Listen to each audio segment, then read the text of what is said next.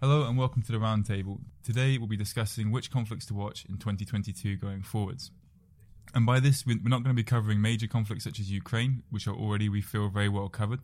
We're going to instead be focusing on conflicts which perhaps have slipped under the radar a bit, or ones which we anticipate may escalate somewhat in the year going forwards.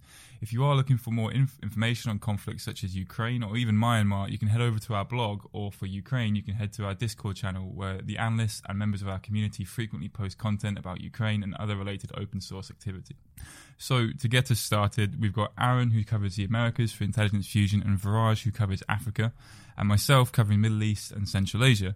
And we're all going to try and put together a few conflicts which we think maybe are worth a bit of discussion, a bit more discussion, or maybe ones which have the potential to escalate quite significantly in an unforeseen way in the year going forwards. So I think the best way to do this probably is to just sort of speak almost one region at a time. So I'll go through you guys in a moment. I'll get one of you to start, and we'll just talk about one or two conflicts from our region which we think maybe could do with a bit of extra attention, maybe a bit more media attention, or even just a bit more analysis going forwards, or even just a bit more knowledge, because a lot of these conflicts do really, particularly in British media in particular, they do seem to just slip under the radar somewhat. So, Aaron, I think you got quite a bit prepared for us today. So, by the looks of it, so do you want to get us started? Just talk about some conflicts in your region which you think are of interest. Yeah, so the first conflict in Latin America, I would say, is Colombia is very underreported. Colombia has suffered for decades from internal armed conflict between the state and various guerrilla groups such as the FARC, the ELN, the M19, and various other smaller guerrilla groups. Most of these groups demobilized at certain points in the 1980s and the 90s. And now, of course, you have the recent demobilization of the FARC, which signed a peace agreement with the Colombian government in 2016. So the only real remaining guerrilla group in Colombia is the ELN, the National Liberation Army. However, the conflict that exists now does not only involve the ELN, it also involves remnants of the FARC. So, these are former FARC fighters who have been disappointed by the peace process since 2016. They have taken up arms again, and these FARC dissidents don't all belong to one big group, but they are part of separate factions who are all, under the wings of different commanders who are sometimes in alliances with each other, and other times they are at odds with each other, and these alliances continuously shift. So you have the ELN, the FARC dissidents, and then a third major player is the Urabeños, or Clan del Golfo, which is basically a drug cartel that formed out of a paramilitary group. And then you also have some more smaller criminal and paramilitary groups that are active in Colombia. So all of these groups are fighting each other and the state for control over land. So land that can be used for the production and trafficking of drugs, land that can be used for commercial purposes, such as cattle ranching and mining, and land that can eventually make you a provider for local communities who can then elect you to Congress eventually. Now, a recent development in Colombia is kind of a war that's been brewing between one of the FARC's largest dissident groups, known as the 10th Front, and the ELN. So, the 10th Front has grown in prominence in the last 2 years, and is now arguably like the strongest remaining remnant of the FARC.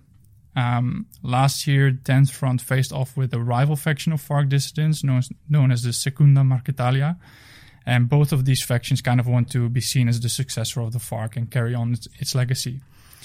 So they are fighting each other in the border area between Colombia and Venezuela. And last year, the Segunda Marquetalia suffered heavy losses, and 3 out of their 4 leaders were killed, either by the 10th Front of the FARC or by Colombian special forces who killed Jesus Santrich last year. So while the Segunda Marquetalia is suffering losses, the 10th Front has been gaining in strength. They even won a battle with the Venezuelan military. So last year they killed at least 12 soldiers and captured 8 more. And those Venezuelan soldiers only were released after the Venezuelan military agreed to retreat from the area. So emboldened by these recent victories, At the beginning of this year, the 10th Front of the FARC, they took on an even larger enemy, which is the ELN. And violence between these two groups has been escalating on the border area between Colombia and Venezuela.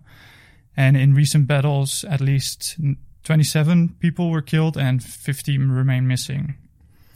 So why is this a relevant development? Well, FARC dissidents of the 10th Front and the ELN have a history of conflict. So from 2004 to 2010, when the FARC was still active, it's estimated that 50,000 people were displaced and over 1,000 people were killed as a result of clashes between the ELN and FARC guerrillas. But back then, these already involved, members of the 10th Front. In 2010, these two groups agreed to a truce. At least that's what appeared to have happened. So the ELN and the FARC agreed to a truce and divided control over the lucrative criminal economies like cocaine trafficking and illegal gold mining. So now with these recent clashes, it appears that this truce has been broken and we may see another drawn-out conflict between these two rival groups.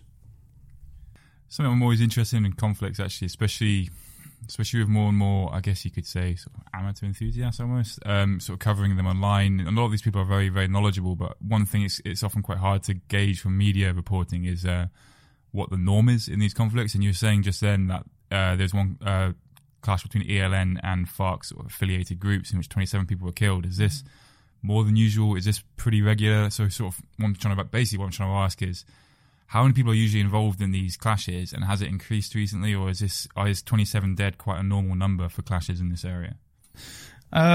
This area is different than most areas. Like across Colombia, there is smaller factions who sometimes face off with each other. So usually the casualty figures will be quite low compared to what you see in Middle East, for example. But this particular area that I'm talking about is, like I said, the border area between Colombia and Venezuela, which is very sparsely populated, and the security forces have a limited presence here. And these groups can have a sort of a safe haven in Venezuela, which has made them much larger than the factions you see elsewhere in Colombia. So in this area, you do see quite heavy casualty figures, but it is not that common that large groups face off with each other. Usually the skirmishes are between smaller cells. Yeah. So Aaron, you mentioned the different groups operating in Colombia. The areas that these groups operate in, is it, are they expanding the areas of operation, or is it, are these groups operating in areas that they've always operated in? All right, so this area is very important for guerrilla groups. It has been for a long time, mainly because this area is the epicenter of production for coca crops. So Norte de Santander is kind of the epicenter of cocaine production in Colombia. And Colombia is then again the largest cocaine producer in the world. Now, that's not to say that coca isn't produced anywhere else in Colombia, because most of the country's territory is very fertile for that particular crop. But it's an ideal place because the border is very porous. It's far away from the rest of the country, so it's harder for security forces to reach. Drugs, people, weapons can flow easily across the border. Groups such as the ELN have kind of a safe haven in Venezuela, so they are largely based there as well. One example I can give you that gives you an image of this area is in October last year, 180 Colombian soldiers were held hostage during a coca eradication operation in Norte de Santander. And these were not held hostage by guerrillas, but by up to 600 coca growers who were armed with machetes. And these farmers, these coca growers, they claimed that the hostage taking was intended as a protest against the Colombian government for failing to help them substitute coca crops for legal ones. And all the soldiers were eventually released, but this incident kind of shows what type of area this is, where the government is very absent and people are poor and they're forced to grow coca either by threat of violence from traffickers or by sheer economic necessity caused by a lack of alternatives. Like I said, it's an important region for these guerrilla groups. But I do want to make it clear that besides this particular area of the Colombian-Venezuela border, the conflict in Colombia is nationwide. So, whilst the ELN has a strong presence in Venezuela, they also, they're fighting the 10th Front in the north of Colombia and on the border with Venezuela, but they're also fighting Clan del Golfo in the south of Colombia. Clan del Golfo I haven't really talked about much, but they basically control territory from Medellin to the Caribbean Sea, so they have a really strong presence as well. The FARC is spread out across Colombia as well. So the conflict takes place nationwide, and if you look at the ELN, besides those two conflicts that they're involved in, they also recently launched a terror campaign targeting the Colombian government. So we have seen dozens of attacks already this year against Colombian police stations, Colombian military bases, and they're not just based in the north of Colombia, but these occur everywhere. So, to answer your question, there's always been a strong presence of these groups across the country. Just this particular clash between the FARC dissidents and the ELN is taking place on the border between Colombia and Venezuela, which is, particularly important for them. Cheers for that, Aaron. I've noticed quite a few similarities. I don't know anything about South American conflicts, but there's quite a few similarities in what you're saying about sort of the smaller cell structure and the safe havens across borders. I think there's a lot of conflicts across the world where you'll see the same sort of concept being quite a dominant factor. So we'll come back to your second conflict later, and I'll just keep going around. So we'll kind of move on to Viraj, covering Africa. So which two conflicts, Viraj, are you sort of looking to cover in this round table, and which one are you going to do first? There have been a few conflicts in Africa that have caught the media's attention, such as Ethiopia. And there's also the underreported conflict, which is in the Central African Republic. There's also the ongoing conflict in Eastern DRC, where you have a number of rebel groups operating.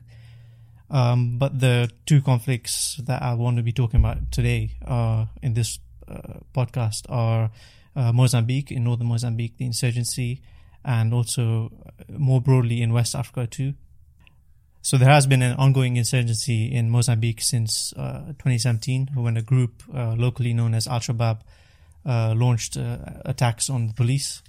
And soon after these attacks, local security forces, they launched an operation which forced the group deeper into more forested areas, more remote areas. And this group then started to attack villages which are often in isolated areas, difficult to reach areas where there is little government presence.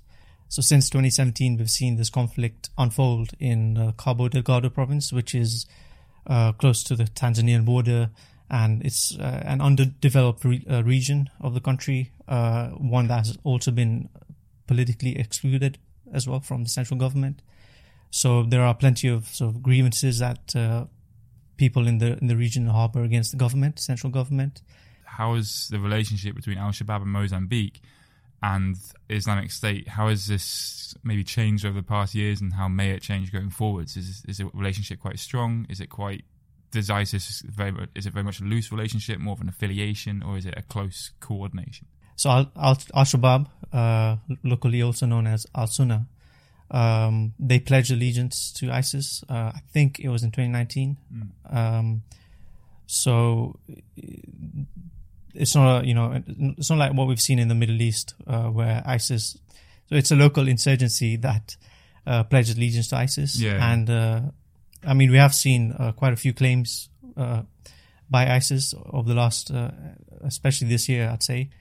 There has definitely been an increase in claims by ISIS, not just in northern Mozambique, but also in the DRC, where the ADF also pledged allegiance to ISIS. But there haven't been any reports of, for example, ISIS sending in fighters from the Middle East to train fighters in northern Mozambique. So for now, not much is known about how strong or how direct the relationship is. All that we know is that this is a local insurgency with the group maybe having local goals. I was going to say, one thing I've noticed with sort of local insurgencies that have pledged allegiance to Islamic State is, yes, they, in some cases, such as Islamic State Khorasan province in Afghanistan, they have received, in varying levels, depending on the time in question, they have received a fair bit of support. But generally speaking, they often reflect local issues. So as a result, their primary concern is local issues, and the broader international strategy, perhaps, of ISIS often isn't so strongly reflected in these affiliated groups such as Al-Shabaab or groups you may see in Asia as well. So that sort of aligns with what I've seen in other conflicts. So I believe last year I saw, in the news in Cabo Delgado province, there was a city being overrun by these insurgents. Was that Al-Shabaab? And how did that kind of end? Because I remember, they took over the city pretty much. But what happened after that? Yeah, so they attacked Palma town. That was last year. And local security forces were overwhelmed during this attack. The attack was quite, well planned. It was also multi-pronged. So the attackers, they used a number of different weapons, and they attacked from a number of different directions as well. And there was a South African mercenary group operating in the region at that time, which played a crucial role in sort of slowing down the attack. And also protecting, quite a few civilians, and also helping with the evacuation of civilians. What was the objective there? Just they took over the city, but did they have an objective with that? So I believe, I think they may have wanted to attack or even take over the LNG gas project site, right? Which they were unsuccessful in doing. Okay. So how did they actually attack the city then? Was that a sign of them growing in strength, or was it more just an opportunistic attack taking advantage of a weak security forces presence? Like, is it something that we should look out for going forward? Do you think they can do it again, or not so much? So we have seen towards the end of last year the intervention of Rwandan security forces, that's the police and army, and we've also seen SADC deploy a force which has so far helped sort of drive out the insurgents from Palma town, for example. These forces have also taken control of Musimboa de Praia, and also another town just close to nearby Musimboa de Praia, which was previously held by these insurgents. I believe it was called Awas. And so with foreign support, we have seen local security forces, benefit from that. We've seen towards the end of last year, especially fewer attacks carried out, in certain districts, especially near the coast. But having said that, recently we've seen, an increased activity around in western areas of Cabo Delgado province, and including in the neighboring province, in Niassa province. We've also seen increased activity in sort of southwestern areas of the province and around a town called Nangade, which is close to the Tanzanian border in Cabo Delgado province. So they have demonstrated that resiliency, and while a number of their leaders have been captured, it's unclear how this will affect the group going forward. Of course, as you know, covering the Middle East, these Islamist groups, such as Al-Qaeda, they don't really depend on leaders. They prepare for the eventuality that these leaders will be killed. So they are resilient in that way. It's also a very decentralized group, Al-Shabaab, in northern Mozambique. So I think this is helping them with remaining resilient.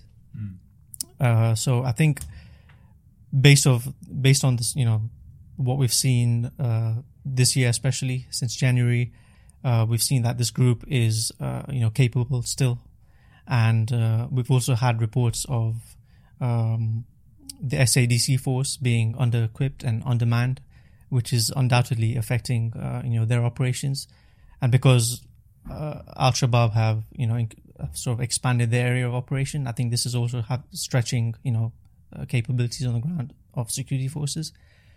So I think this is something to watch out for this year. Cheers, Raj. So I'll have a bit of input now from my own region, which is sort of Middle East and South Asia. And obviously this is a region with a fair few conflicts in it, and a lot of these conflicts are actually quite well covered, and they're often covered quite broadly, but the coverage itself is often quite superficial. And as is the case, not just in the Middle East, but in all conflicts, these conflicts are often eye-wateringly complex. They're often, I think, for the casual observer, it's very tempting to break these conflicts down into blocks that we can understand. In other words, we oversimplify these conflicts so that we can better interpret what's going on and better understand it. Whereas in reality, you really do have to spend quite some time reading into the local dynamics and whatever it may be to try and get a slightly better understanding of these conflicts at least. So you may be surprised to hear that the underreported conflict, one of the ones which I've put forwards in this roundtable is Afghanistan, which is a conflict which we've heard a huge amount about in the news recently. It's been, the Western countries have been at war in Afghanistan for just 20 years with the recent departure. And it's pretty much in the news almost every day in some cases. But what I want to focus more on Afghanistan is not so much the underreported side of it, is more aspects of it that seem to have been overlooked somewhat, or the full magnitude of them hasn't quite been understood. So since the Taliban took over in Afghanistan in August 2021, it's been quite interesting watching exactly what the Taliban do, because this is complete, almost in a contemporary perspective, this is complete unknown territory now. The Taliban have changed a lot since before 2001, when the Taliban had held power in Afghanistan. It's a very different group. It's gone through very different experiences. It's almost, I guess you could say, it's a different generation of fighters, albeit the commanders are often very much the same. So what we're seeing in Afghanistan now is hard to actually predict what's going to happen going forwards. But I've got a few observations that I've prepared for this, which I think people may want to know about, or at least should be keeping an eye on. So despite the Taliban it's probably safe to say that Afghanistan now is more secure than it was before the Taliban took over. However, other aspects such as food security have definitely decreased. So much more poverty in Afghanistan than we saw before, and it's also for certain ethnic groups or tribal groups, for example, their security situation has changed significantly. So perhaps individuals or tribal groups that were traditionally opposed to the Taliban are now suddenly in a very dangerous situation. So to say that everyone in Afghanistan is more secure since August is oversimplification in itself. But what I'm saying is, generally speaking, there's much less fighting in Afghanistan than there was before, which again makes it strange that I've included this in a conflicts to watch. But there is still fighting in Afghanistan, and this is generally involving two groups other than the Taliban. So the first is the NRF, otherwise known as the National Resistance Front. And this is a term that's been given to like a loose collection of militias, generally centered around the son of of a former high-profile Afghan militia commander called Ahmad Shah Massoud. And his son has led his own, is in control of an anti-Taliban militia now, which is based around the Panjshir Baghlan region in central Afghanistan. Are these from Afghanistan, or are these guided by Iranian interest or whatever interest there are in that area? Depends who you ask, but I think a lot of people have tried to delegitimize them, saying that they are foreign. The Taliban, for example, have accused Tajikistan of funding these. Okay. And this is where it gets a bit complicated, because ethnic Panjshiris and ethnic Tajik fighters are traditionally opposed to the largely Pashtun, I must emphasize it's largely, not entirely Pashtun Taliban. So yes, there's been accusations that they've been backed by foreign groups, but generally I think it's best to look at these NRF militias as an organic Afghan militia movement that's been traditionally opposed to the Taliban for a number of years, even before the Western forces intervened in the first place. So these militias have formed, and straight after the seizure of Kabul, there was limited activity. And what I mean by limited activity is perhaps IED attacks on isolated vehicles, maybe a shooting of a Taliban fighter in a major city or in a district centre, and occasional clashes in rural areas of Panjshir province, Baghlan province, and even Badakhshan province. So it's pretty limited activity, and it's rarely making the news, let alone international news. It rarely makes Afghan news. So it's the NRF. I don't want to overstate how significant they've been. Their online campaign has been quite impressive in some respects, in that they give off the impression that they are a very legitimate militia force, whereas it's very hard to actually, as an outsider looking in on this conflict, it's very hard to get a full understanding of exactly how much impact these militias have. But what I've gathered from my own research, again, as an outsider looking in, is that the role of these, that perhaps the scale and the threat that these fighters pose to the Taliban at the moment is quite limited. With that said, the recent months have not been traditional fighting season in Afghanistan, with the remote mountainous regions being under heavy snow in the winter. Fighting traditionally has calmed down. In recent years, this hasn't actually been the case. We've seen fighting generally continue through the winter. But it's possible that perhaps the NRF are biding their time for the summer months, when they can carry out larger operations against the Taliban and when the snow starts to clear in their regions. So this is certainly a theme, I think, that we need to be keeping an eye on Afghanistan. Now, earlier I mentioned there's two groups responsible for fighting in Afghanistan, the first being the NRF, the second is Islamic State. So Islamic State have always had a presence in Afghanistan. It's always been a very complicated group in Afghanistan. Similar in some respects what you said about Al-Shabaab earlier. in Mozambique, in that they are Islamic State, yes, but they are more. They're more of an affiliate group rather than an extension of ISIS, if that makes sense. So they have their own local concerns, they have their own issues, they have their own objectives, they have their own strategy. However, in the past, I would say they've definitely received more support from central Islamic State in Syria and Iraq than Al-Shabaab have. There has been quite a lot of coordination in the past, and it's deemed now, as the Taliban take over, that Islamic State is looking towards Khorasan province, as they call it, or generally speaking, Afghanistan and Pakistan. That central IS is looking to this region to try and exert its influence a bit more and perhaps make the most of what is currently quite a weak Taliban government. Is there something specific about this region? Is there, commercial interest there, or?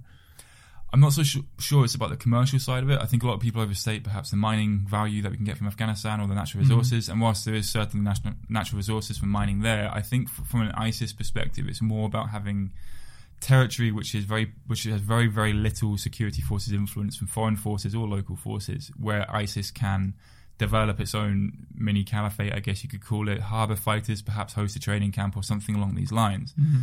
And whilst at the moment Islamic State are in fairly frequent clashes with the Taliban have recently carried out a, I guess you could call it a counterinsurgency operation. It's quite strange, insurgents carrying out counterinsurgency. But they carried out their own operation against ISIS, attempting to purge their own ranks of ISIS sympathisers and any local commanders that are affiliated with ISIS. And this seems to have limited success, perhaps only immediate success, in that there has been a reduction in attacks in recent months. So, again, it might seem strange that I'm saying that this is a theme to watch if there's been a reduction. But my suspicion is that this operation has actually perhaps made it worse. So yes, they've maybe killed off quite a few Islamic State fighters or arrested a few of their commanders. But in the process of doing so, I think they've alienated quite a lot of people where ISIS has typically had sympathy. So, for example, they've targeted Salafists living around the Jalalabad region. We've seen a lot of killings of what are often claimed ISIS sympathizers, ISIS militants, whereas local reports that surface online on social media often dispute this, claim that they were just civilians killed during a Taliban raid. So again, Taliban are now basically repeating mistakes that various occupying forces have made in the past of civilian casualties. Heavy-handed approach to counterinsurgency is creating a breeding ground for anti-Taliban. So NRF and Islamic State activity at the moment quite limited. It's fairly subdued. Islamic State has carried out some major attacks in population centres, so that's much less subdued. But both the NRF and ISIS, I do think, still have the potential and the capacity to increase operations in the summer months going forwards this year. What were some of the things that surprised you about Afghanistan after the Taliban took over? Maybe not just you, but other analysts that were maybe completely wrong about what would happen. Because I remember watching that and thinking, I have no idea what's next. No. So what were some of the predictions and what? I think that's a very good question. I think there's a few analysts who I would say are experts in Afghanistan who perhaps saw this coming, but generally speaking, with this country being so difficult for outsiders to really gain a complete understanding of, I think a lot of people were caught by surprise, and to an extent I was too. I think the whole seizure of Kabul, the whole seizure of Afghanistan by the Taliban took a lot of people by surprise. The speed with which it happened. Everyone knew it was coming. I don't think anyone thought it would happen that quick. There was a couple of people saying that they did, and sure, they probably did. But I think as a whole, I think the analyst community was generally surprised how quick it happened. And since then, it's been surprise after surprise. What I was saying earlier is this is very much unforeseen territory, not just in Afghanistan, but also internationally. The Taliban have been in control of Afghanistan before. Yes, it's important to note, but it's a very different Taliban, and it's a very different Afghanistan now than it was back then. So yeah, there's a lot of unknowns. And a big surprise for me, though, I think, to answer your question, a big surprise to me was I anticipated there to be more resistance to the Taliban from largely non-Pashtun groups in the north. So we have actually seen some of this already, and I think it's starting to manifest itself now. But one thing I thought we'd see more of immediately was groups that were perhaps lightly affiliated with the Taliban against the government now deciding, right, the government's out of the way. We want our own local concessions now. And there has been a bit of that. So perhaps, this is actually still happening. There has been a bit of that. But the Taliban have generally managed to retain their forces. There was outbreak of fighting in Faryab province recently in the north, so that undermines what I'm saying a little bit. But I am surprised how the Taliban have managed to some extent, rein their fighters in. With that said, there's more and more cases of individual fighters who have been brought up on conflict. All they know is conflict to an extent. There's more. They're getting bored of this kind of peacetime army sort of mentality that the Taliban have. And I expect at some point that commanders may find themselves now that they're not in a state of war, I find that certain individual Taliban commanders whose loyalty to the central Taliban leadership is perhaps dubious at times, I do suspect going forwards we may see defections, or at least, if not full defections, at least tensions, maybe bouts of infighting. So that's something that I expect to see going forwards, and I'm slightly surprised there's not been more of already, although there has been a fair bit, to be fair. And one last aspect of Afghanistan that I think is really overlooked, actually, is the relationship, now that USA and their allies have left, the relationship with Afghanistan and its neighbouring states. Because at first, countries such as Iran, Pakistan, China and Russia were generally unified strategically by their opposition to the US involvement in Afghanistan. A lot of these states had their own issues with how they want to approach Afghanistan, but generally they could agree on the fact that they were opposed to the concept of the USA being there. And now that USA has left, this has been quite interesting. We're starting to see more, not tension, but more differences in opinion, particularly in the Central Asia region bordering Afghanistan. So this is something that I think we should be watching going forwards, but at the same time, it's something that I don't want to over-exaggerate the potential of escalation. So I'll explain what I mean by that. So at the moment, we're seeing tensions between Tajikistan, Uzbekistan, and the Taliban. Uzbekistan have actually been quite keen to work with the Taliban since the takeover and have an economic interest in Afghanistan, such as an alleged plan to build a train link, which seems quite ambitious right now, as well as supply of things such as electricity. So Uzbekistan is actually keen to work with the Taliban, but at the same time, Uzbekistan is also heavily reluctant to return all the vehicles and all the planes that landed in Afghanistan during the takeover of the country when security forces retreated out of Afghanistan.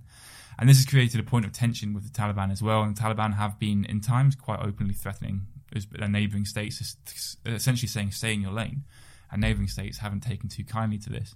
Same goes for Tajikistan, who have had a much more incendiary relationship with the Taliban since August 2021. Not helped by the fact that a lot of the anti-Taliban forces are ethnic Tajiks living in Afghanistan. So as a result, a lot of people in Afghanistan and Tajikistan have a natural affinity with the anti-Taliban militia, and this has put a bit of pressure on the Tajik government as well. And more recently still, we've seen the alleged reports that the Taliban have started massing forces in the Badakhshan province in the north of Afghanistan on the border with Tajikistan. We've seen reports that the Taliban are massing fighters here. There's a lot of reports along these sort of lines in Afghanistan from this region. With it being a remote region, these numbers are often over-exaggerated, but nonetheless, these allegations still highlight it's not a strong relationship right now between the Taliban and Tajikistan, as well as other Central Asian states, but more so Tajikistan.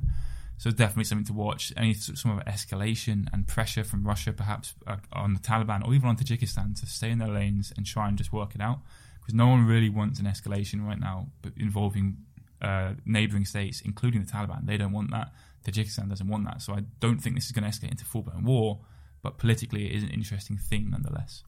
And I remember the Taliban used to control large parts of the opium production in Afghanistan. Now that they control the country, is that sort of a main way of funding themselves? Because you mentioned the economic situation being quite bad. Yeah. So I could imagine that being appealing. Yeah, drugs and the money that the Taliban take from it in Afghanistan has always been a really complicated issue, in that there's not really an answer that applies to the whole country.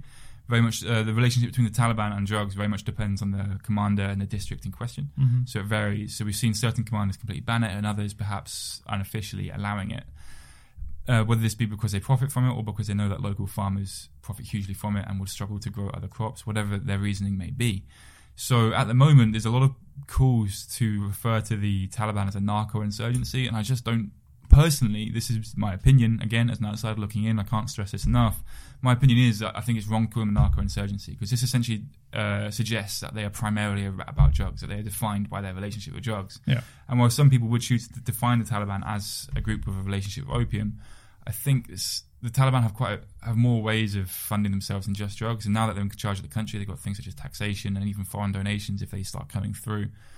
And I'd say drugs more supplement the Taliban income than are the core of it, if that makes sense. Right. So it's, yes, I do think now that they've taken over, they will serve to profit much more from it. Whether or not they'll ban it to try and gain international legitimacy or not is yet to be seen. And whether or not they can implement that in the first place is also yet to be seen. We saw during NATO operations in Afghanistan, an edict banning opium production was almost impossible to enforce, and it was hard to sort of win the hearts and minds, to borrow a term, while simultaneously banning one of the most lucrative crops the country can offer. So it's a tricky. I think the Taliban have got a tricky decision to make there, and it'd be interesting to see that going forwards. Hi guys, it's Philip from Intelligence Fusion here. If you're enjoying this episode of the Roundtable, then you might be interested in the latest report we've put together on the Intelligence Fusion website, tracking armed conflict using threat intelligence software. We've taken a look at why organisations that operate in areas of conflict might need to track armed conflict to keep their people, their assets and their operations safe, and how they can do this by using threat intelligence software. We've also explored how we can track the causes of conflict too, so you can monitor the signs that might lead to potential conflict in the future. If you're interested, then check it out on the Intelligence Fusion website. You'll find it at intelligencefusion.co.uk/insights. So, Aaron, on the subject of drugs, I know you wanted to speak about Mexico and the drugs cartels and the conflict between them and the government today. So, same question to you that you just asked me, I guess. How exactly, just to introduce your topic, I guess, how reliant are these cartels on their funding from drugs? You know, is this their core funding, or is it similar to Taliban and it just supplements their income? So I think drugs definitely play a larger role in Mexico. Of course, the cartels that do exist and the larger ones, they have had the possibility to create this power through money earned by drugs. You know, it started with marijuana, then it went to cocaine. Now, more recently, you have the proliferation of synthetic drugs, which allows these cartels to no longer be reliant on too many foreign actors. You don't have to rely on the Colombians, for example, for cocaine. You can just produce it in Mexico. The only thing is you need precursors, but you have. In Jalisco, you have the Jalisco New Generation Cartel, who kind of piggybacked on this, on development of synthetic drugs, and they really became powerful because of methamphetamine and synthetic drugs such as that. And they control major ports in Jalisco where they can just get precursors for it. So that is the main income stream, because if you see the type of weaponry, the type of vehicles they have, you cannot get that from, simple avocado extortion. That being said, more and more as these cartels grow more powerful, they have, different income streams. So right now groups are fighting over dozens of different illegal markets. It's not just drugs, it's not just human trafficking, but it's also agriculture. So I mentioned avocados, which is actually, I understated it, but it's actually a huge income stream. Limes are similar, berry farming. Lots of this is taking place in states like Michoacan, where farmers have taken up arms to defend themselves against these cartels. But then these farmers eventually evolve into vigilante paramilitaries who then start trafficking drugs themselves, and so you have this sort of continuous, like you said, with Afghanistan. It's so hard to keep track of everything that's going on. There's splintering groups, then there's new groups being created, then there's alliances that fall apart the next day. That's constantly happening in Mexico, but definitely the income streams have been, diversified. Mining, tourism, anything you can think of basically that earns you money, the cartels want to be involved. So we've seen reports of shootings in Cancun, for example, which is a popular tourist spot. Mm-hmm. Is this related to drug trade or? Yeah, definitely. It's hard to tell from times because, like you said, from an outsider looking in, oftentimes the cartels that are involved aren't reported, even if it's known to the local news reporters. I'm not sure why they do this actually. It might be, fear of retaliation, but it might also just be a policy to not give them more attention than they already are getting. So it's hard to tell at times who is causing this shooting in Cancun, for example. But always there is a criminal cell that is usually related to a larger cartel. Especially in the cities, it's hard to tell because they all have different cells, and usually a bunch of groups are fighting on behalf of these cartels. But yeah, it's definitely related to drugs and drugs trafficking. Or in cases like Cancun, where there's major, hotel chains, restaurants, the whole tourism business, you see a lot of extortion of restaurant owners, but also extortion of construction companies that build these hotels. And if you look far enough, there's always, at the end, a cartel involved. Yeah. So, Aaron, obviously this conflict's a bit different to, fighting in Afghanistan or in Iraq or Syria or whatever it may be. So, on the ground then, what does this conflict between the cartels and the government actually look like? What incidents characterize it? What sort of tactics characterize this conflict? Yeah, that's a good question, because I picked Mexico even though it's most people wouldn't consider it a conflict. It's not a war zone, but that depends who you ask, because the previous president, Felipe Calderón, he declared war on the cartels, and then you could call it a war. But this current president in Mexico, he declared peace, so now they have peace. But these are just words to describe the exact same conflict, essentially. So what you have in Mexico is a kind of a process of paramilitarization in which different groups seek to wipe territories clean of their rivals. And in certain areas, there is an absence of violence, but this is often due to the fact that there is a monopoly on drug trafficking or an agreement between rival groups in a certain territory, such as the state of Durango. So every state in Mexico is quite different, depending on which cartels are involved. If you look at a state, for example, Michoacán, you don't see just cartel versus cartel or cartel versus state. It's much more complex than that. So, like I said, you have a lot of splinterings and alliances, and then you have these self-defense groups, which are called autodefensas, which are basically vigilante paramilitaries. For example, in Michoacán, you have one of the larger cartels, the Jalisco New Generation cartel, which are fighting a band of different criminal groups that are partly, autodefensas. They are partly cartels themselves. Depends on how you define it. So you have the United Cartels who are fighting the CGNG, the Jalisco New Generation cartel. But these United Cartels are, a bunch of different armed groups that constantly evolve and sometimes fight between each other. The state is an interesting concept in Mexico because the state isn't absent. Like, it's not, although Michoacán, for example, is a very far away region where security forces have difficulty getting to. The Mexican state is actually quite powerful, and the state and the military are very much participants in this negotiation for political power. So, for example, the Sinaloa cartel is believed to have penetrated the federal government in the previous administration of Felipe Calderón, where his head of security was allegedly on the payroll of the Sinaloa cartel. But other cartels may infiltrate state governments, and then these, different governments are controlled by different cartels, which sometimes causes a military to face off with state police in some cases. So the state is very much involved in this whole process. Okay, so you mentioned self-defense groups that are operating against these cartels. Are there any connections between these groups and political parties, for example? Well, the cartels are definitely heavily involved in politics, even though, that would define them as terrorist organizations in a way. They are, let's not go there because, definition of that is hard, but, they do definitely fund political parties. And, in Mexico, a drug boss can also be the mayor. In terms of, self-defense groups, it's interesting and it's hard to know what's real and what's not.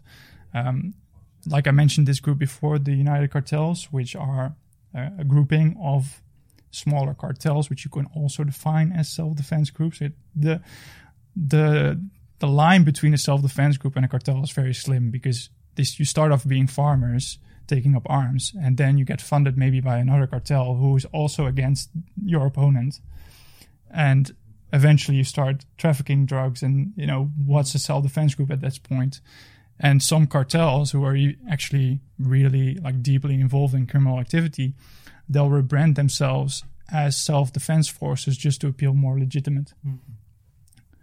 So to answer your question, involvement in local politics, you could see it really clearly last year during the local elections. I think there were more than 70 politicians assassinated that year. Okay. So, it's all connected, but how exactly it is connected, that's really difficult to figure out. So thanks, Aaron. That's quite an interesting conflict by the sounds of it. And it's funny, I was listening to you and I was thinking there's quite a lot of parallels, just conceptual parallels, I guess you could say, in what you were saying with other legitimate kind of conventional conflicts that we're seeing elsewhere. So whilst perhaps a lot of people wouldn't characterize that as a war, I think it certainly has a lot of similarities regardless of what it's characterized, what it's termed as. So we'll move on to our last conflict that we want to look at. Obviously, there's loads that we could have looked at, but just in the interest of time, we've just picked a few.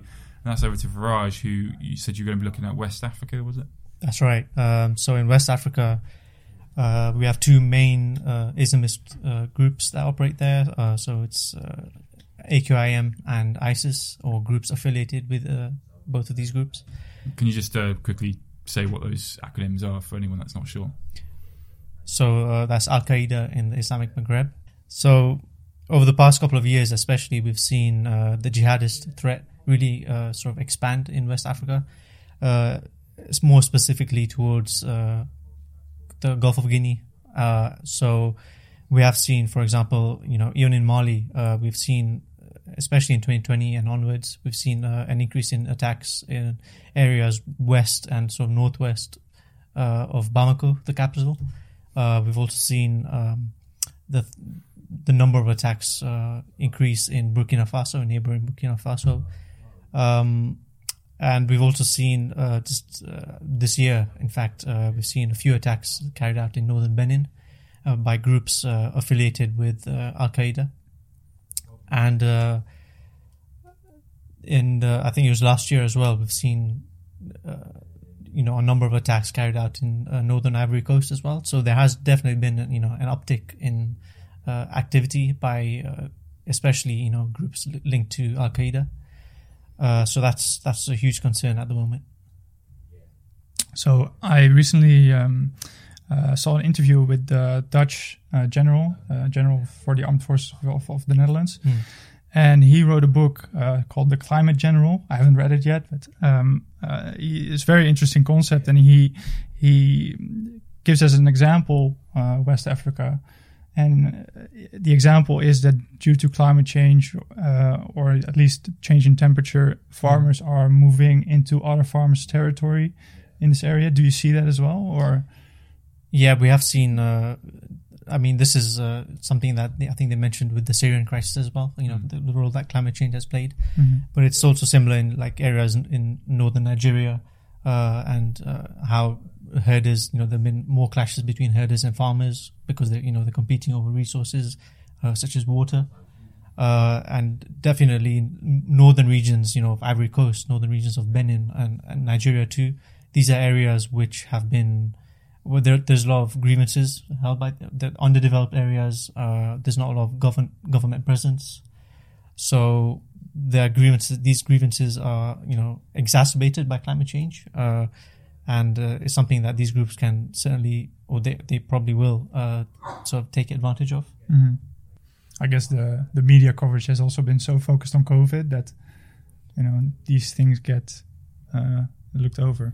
Yeah, and there's also been lots of, political instability. So we've seen coups in Guinea, we've seen 2 coups in Mali in recent years, and also, more recently in Burkina Faso, and I think an attempted coup in Guinea-Bissau, which is, I think it just shows, the levels of frustration that people have, with the governments and how they view these governments as being incompetent or, not able to, in Burkina Faso's case, take control of the situation or, the growing insecurity situation in the country, and really, put a stop to these attacks carried out by these jihadist groups. And also in countries, such as Nigeria and Ghana, we've seen, prominent anti-government sort of protests carried out, over the past couple of years. We saw the End-SARS protests in Nigeria, which, although they were directed, towards this SARS unit of the Nigerian police, they were also sort of driven by, high levels of unemployment and, really, there's just generally a lot of anger towards the Nigerian government. And in Ghana, we've seen the Fix the Country movement over the past year. They've held protests in the capital, So there's growing concern with unemployment, and I think this is something that we have to. The economic side of it is something that is a worry. Mm-hmm. I often find major instability is often triggered by a small catalyst, and the more likely, obviously, therefore, instability is more unlikely if there's more catalysts. And in the region you were just talking about there, in these countries, more and more catalysts seem to be featuring every day, whether that be economic incompetence from the government, corruption, insecurity, water insecurity, whatever it may be.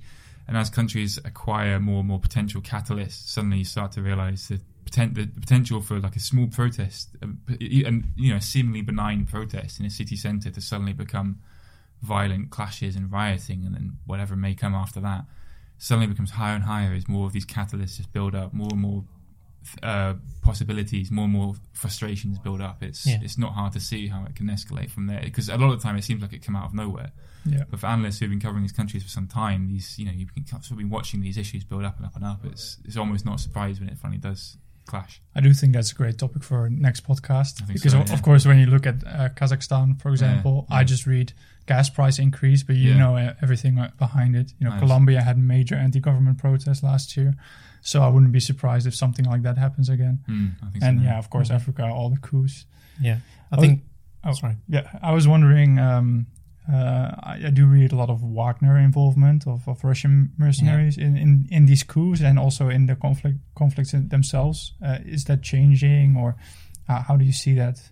So there are reports that the leader of the coup in Burkina Faso, that he had, I think he was trying to convince the now deposed president to deploy Wagner mercenaries. So there is that element there. And we also know that hundreds of Wagner mercenaries are now in Mali as well, and they've taken over, I think, a base in northern Mali, which was previously held by France, who have on the date of recording this podcast have announced that they're going to withdraw from the region, from Mali. Sorry, entirely. I think it's going to be over the next couple of months that they'll withdraw. Yeah, and. It's not just Mali; it's also their European allies. Part of Task Force Takuba, which have been, especially prominent, with their activities around the tri-border area, between the shared border area between Mali, Burkina Faso, and Niger. I think there's concern about where this could, how this could develop now, because. While France they played a prominent role in sort of countering this insurgency, while the situation hasn't improved too much, they have built the capacity of some security forces. So with French forces withdrawing, then how does it impact the counterinsurgency effort? Is there going to be a lack of capabilities now? Is there going to be a lack of force, I guess you could say, or is it going to be largely carry on seamlessly with local forces or Wagner mercenaries maybe? We have seen France being heavily involved in, especially carrying out airstrikes. They've killed a number of leaders of ISIS or Al-Qaeda, especially last year. So they have definitely played a prominent military role, especially in that tri-border area between, the shared border area between Burkina Faso, Mali, and Niger. And they've also helped build the capacity of local security forces, especially in that, tri-border area. We've seen with Wagner mercenaries, they've been involved in Mozambique, in Libya. They haven't been particularly successful. So I guess there is that concern about how competent they are really in Mali. But at the same time, we've seen the transitional government, we've seen reports of them sort of expressing intent, at least, to negotiate with JNIM, which is the coalition of Islamist groups that pledge allegiance to Al-Qaeda. In Mali, and so we could see negotiations now take place, and if that does happen, then we could see the need for military operations, airstrikes, to reduce just a bit, at least against Al-Qaeda linked groups, maybe. But I think in that tri-border area, I think that area could certainly suffer. I know France have said that they'll continue their operations, although they'll reduce them. They'll still continue them until they fully withdraw from the country. After that, maybe we might just see, ISIS sort of expand maybe. We have seen reports, especially over the since the 1st of February, we've seen lots of reports of fighting between Jainim and ISIS in southern Mali, in the Tribord area. Maybe we could see more this year at least, more ISIS activity in this Tribord areas and also in Niger, maybe. Cheers, Raj. So, last conflict for me then is, again, it's similar to Afghanistan, and this is a major conflict that has actually been in the news a lot. So the reason I've included it in this podcast, and it's Yemen, by the way, before I carry on going, the reason I've included it in this podcast is because in Yemen, again, much like Afghanistan, there's a lot of themes that seem to slip under the radar in the analysis, a lot of media coverage, analysis, whatever it may be. A lot of this focuses on immediate incidents. So, for example, Saudi airstrikes targeted Sana'a, or an IED going off, or even a drone strike targeting Saudi or the UAE more recently. And they often don't talk about perhaps the implications of this, or even the cause of it, I guess, or what these events mean for the broader conflict. So, the war in Yemen has been ongoing for quite some time now, and Saudi forces have also been heavily involved. But what we've seen recently, and quite dramatically as well, is drone attacks coming from Yemen targeting very built-up areas in the UAE, or in Dubai in particular, Dubai and Abu Dhabi in particular. And these are carried out by Saudi drones and ballistic missiles. I think the Saudis at the time claimed they're carried out by Samad 3 drones, which have a longer range than the rest of the drones in their arsenal. So they are capable of hitting areas very far away from Yemeni territory. And a crashed Houthi drone that was found in Oman suggests that perhaps the route they're taking to get to the UAE is, rather than going through Saudi and thus through layers of Saudi air defense, they may be going through Omani airspace and moving up through Saudi to try and get to the UAE from there.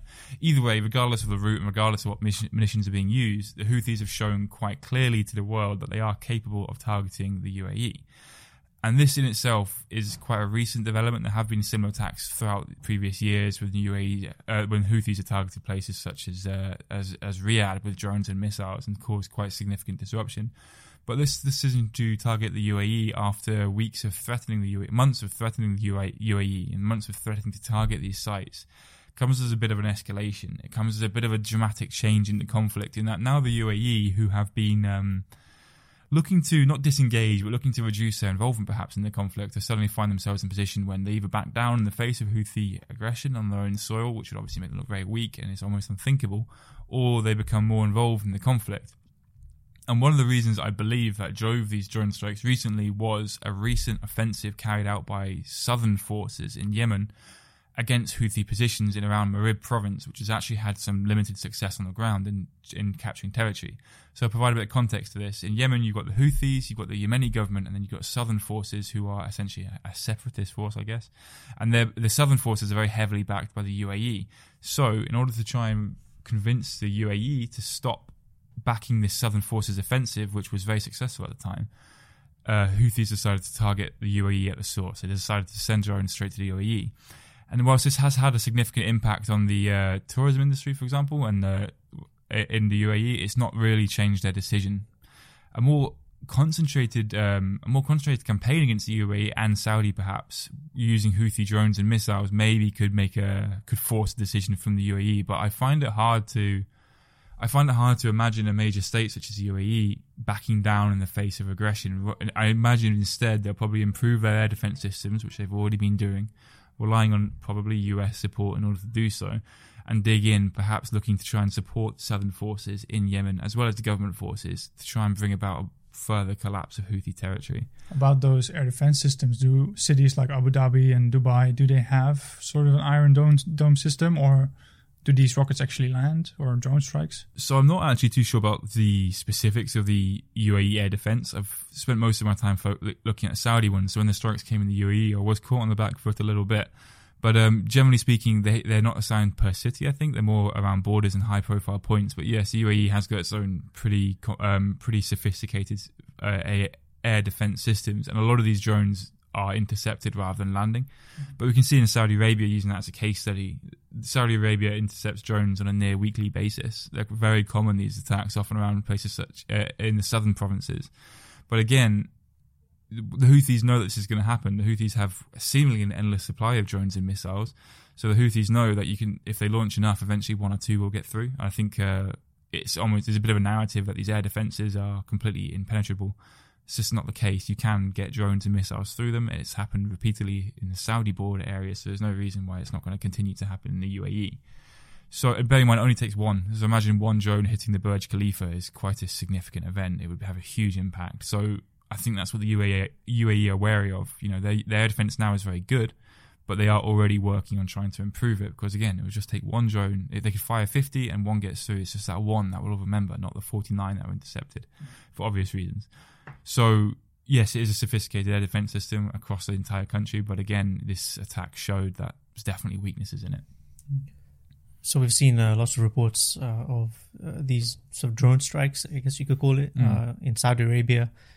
Is there a particular target that these drones, are targeting? Or yeah, it varies. But I would say if I had to, it's military airports, which often double up as civilian airports too, as well as the Saudi Aramco company, which has facilities in cities such as Jazan, close to the Yemeni border. These have been a common target, and the Houthis also explicitly mention Aramco in a lot of their statements, because the Houthis are very quick to claim these attacks all the time with quite in-depth details about what they targeted, what happened, whatever. Obviously, they provide their own narrative as to how many missiles have launched and how many landed. So yeah, the main targets are generally military airfields. The aviation sector receives quite a lot of attention from this, because in Saudi Arabia, particularly in places like Aba and Khamis Mashayat, these airports double up. So you've got a civilian side of it, but you've also got a military airfield very close by, and the Houthis tend to target both. It's hard to tell, because a lot of the time these missiles are intercepted in undisclosed locations, so you don't exactly know which part of the airport it was targeting. But in the past, missiles have struck civilian areas. They've caused civilian casualties. So I imagine the airport in general is a target rather than solely military sites. And in Yemen itself, I remember there was this huge, famine. Is that still happening? Is it still, because there was a blockade at some point? Yes. Is it still going on? Yeah, the humanitarian situation in Yemen has just continued to deteriorate week by week. It seems I don't know off the top of my head what the statistics are, so I'm not going to pretend, but the poverty statistics in Yemen are very, very poor. And it's just getting worse as the fighting goes on, because as fighting intensifies, regardless of who's winning or losing, things such as supply chains bringing aid are getting compromised quite heavily. Yes, there's a blockade as well. Both sides have accused each other of seizing aid shipments. You get it a lot in pro-Yemeni government media, of Houthis seizing aid shipments and distributing it among their own fighters. And sometimes this is actually true. Sometimes it's just embellishment of what's going on. It's very hard to tell as an outsider looking in. But yes, the humanitarian situation is often in the news for how much it's deteriorated over time and how little aid is actually getting through. And again, this is sort of, as I just said, this is worsened by supply chains being very vulnerable in this country. So have we seen any, the shipping trade being targeted? So short answer to your question, yes, the Houthis have got the capacity and, more importantly, the willingness to target shipping, particularly Saudi shipping or coalition-affiliated shipping passing through the Red Sea, and more particularly the Bab al-Mandab Strait at the end of the Red Sea. And the capacity the Houthis have got to do this is also quite impressive. So sometimes it's the Iranians themselves targeting ships, but the Houthis have also got access to things such as sea mines, ballistic missiles, which, whilst inaccurate and probably ineffective at targeting shipping, still present a threat. I think sea mines are possibly the most important to the shipping community, I guess, because of their randomness almost. Because again, often they're planted in very busy shipping lanes. So insurance companies, for example, will be taking note, and I assume prices go up accordingly every time mines are reported to have been planted or found.